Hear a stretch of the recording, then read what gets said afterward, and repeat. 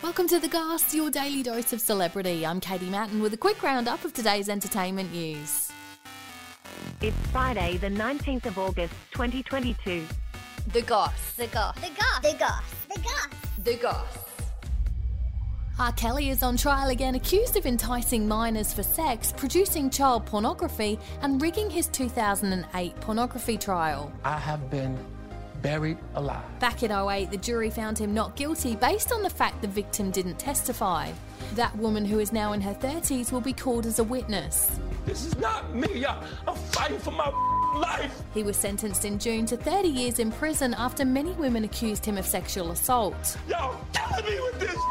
This court case will add time to his jail sentence if he's found guilty. The jury this week have been shown footage of a tape after he videoed himself having sex with multiple children. He's also accused of having sexual contact with his 14-year-old goddaughter. With all I've been through in my way past, how stupid would I be to do that? Angelina Jolie has hired two of her sons to work on her new movie Without Blood. 21-year-old Maddox and 18-year-old Pax are members of the crew filming with her in Italy.